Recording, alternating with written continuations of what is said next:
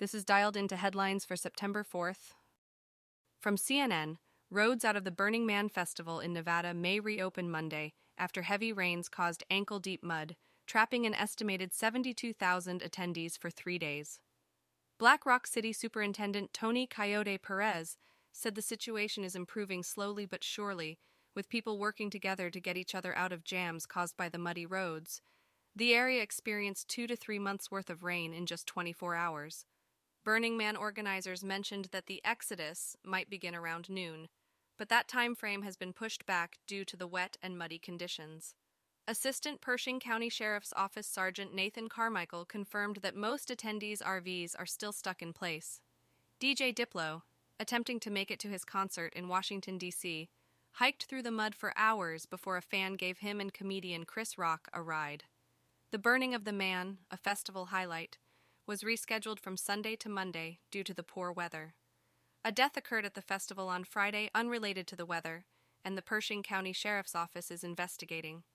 Medical resources have been brought in to help those in need, and festival goers have been offering food and shelter to each other.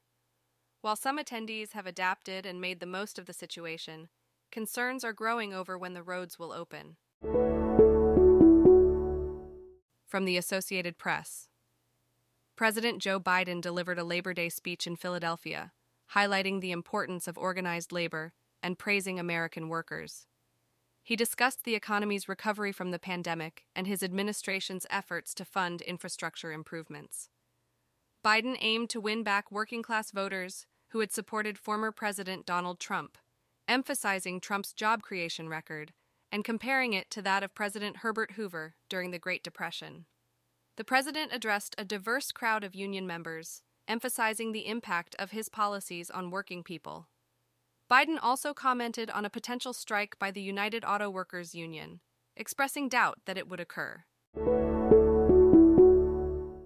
From BBC News, Ukrainian President Volodymyr Zelensky has chosen Rustem Umerov to be the country's next defense minister in an effort to combat corruption and signal Ukraine's determination to reclaim Crimea. The previous defense minister, Oleksiy Reznikov, who held the position since November 2021, was seen as ineffective in preventing corruption within the ministry. Umerov, a 41-year-old Crimean Tatar and Muslim, has a background in government and successful prisoner exchanges with Russia. He is known for his efforts to restore the cultural identity of the Crimean Tatar community.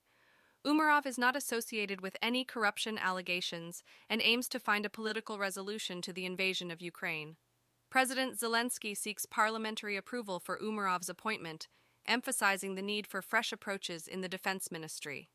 While a full-scale military assault on Crimea may not be imminent, President Zelensky's decision reflects his determination to reclaim the region. From Reuters, Turkish President Erdogan stated after a meeting with Russia's Putin that the grain deal, aimed at alleviating a food crisis, can soon be revived. Russia backed out of the deal in July, citing obstacles for its own food and fertilizer exports. Erdogan and the United Nations are working to convince Putin to rejoin the agreement. Erdogan stated that Turkey and the UN have prepared a new package of suggestions to address Russia's concerns. Putin expressed willingness to consider returning to the deal if the West lifts restrictions on Russian agricultural exports. The EU's decision to disconnect the Russian Agricultural Bank is one of Russia's main demands. From USA Today, President Joe Biden faced economic concerns as he courted middle-class voters on Labor Day in Philadelphia. A recent Wall Street Journal poll found that 59% of voters disapprove of Biden's handling of the economy, with inflation being a major concern. The poll also showed that voters see Biden as too old to run for re-election, with only 39% having a favorable view of him. Additionally, Biden and former President Donald Trump are statistically tied in a potential 2024 rematch. In his speech, Biden criticized Trump's economic record and highlighted his administration's efforts to bring jobs back to the U.S. and support unions. Dialed In is written and read by artificial intelligence. You can find out more at dialedin.today.